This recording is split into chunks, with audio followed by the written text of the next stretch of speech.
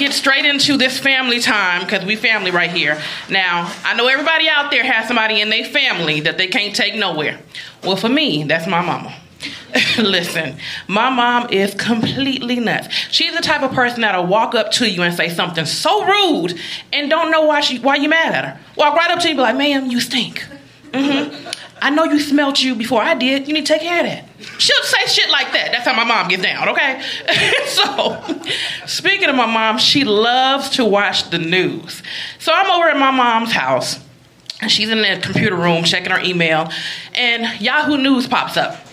So she's like, child, I didn't know you can get arrested for that. Oh, Lord. And I'm like, naturally, Mom, what are you talking about? And she said, well, this pastor just got arrested for voyeurism.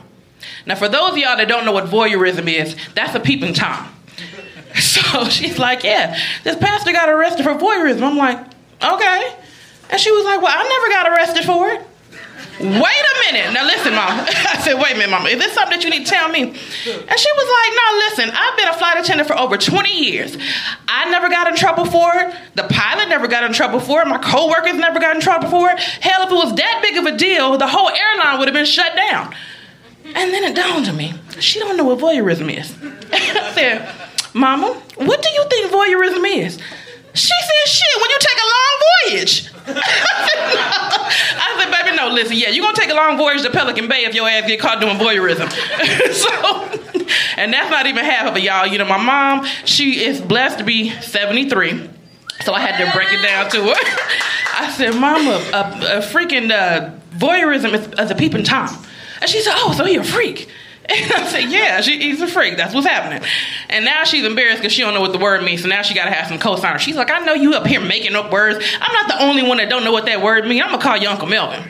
Why she do that? He's 75, so that ain't no help. She done called Uncle Melvin and say, look, Shell up here talking about voyeurism. You know what that is? And he said, hell yeah, I know what that is. It's that new show where the celebrities sit down in their chairs and they turn around when they sing. I said, baby, that's the voice. Okay.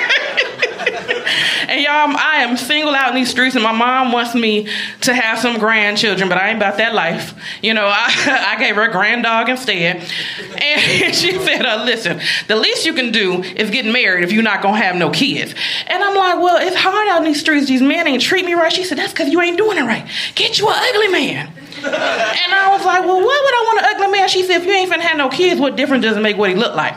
And I said, well, touche. So I did just that, y'all. I went right on out there, got me an ugly man. When I say ugly, baby, this man was so ugly, his nickname was Big Ugg. You hear me? He was so ugly. He looked like he got hit with a ball of hell no. This man was so through. He looked like he got hit with a through Uzi, like, you know, he was through. So I've been dating him long enough where we can go ahead and take him to the family gathering. And he's so ugly, my family over there whispering, trying to talk about him, like the baby don't want to talk bad about because he's ugly. So, oh, look at him, ain't he precious? Oh, look at him, he got ears and everything, trying to find some cute stuff to say about him, you know what I'm saying? Then my mama gonna pull me to the side and say, hey, it must be his charisma, ain't it? And I said, well, Mama, you told me to get a ugly man. You know, anytime somebody start complimenting the personality, they real ugly. And she said, well, I did tell you to get an ugly man. And you have always been an overachiever. Well, y'all, that has been my time. I will see y'all later. I am Michelle C.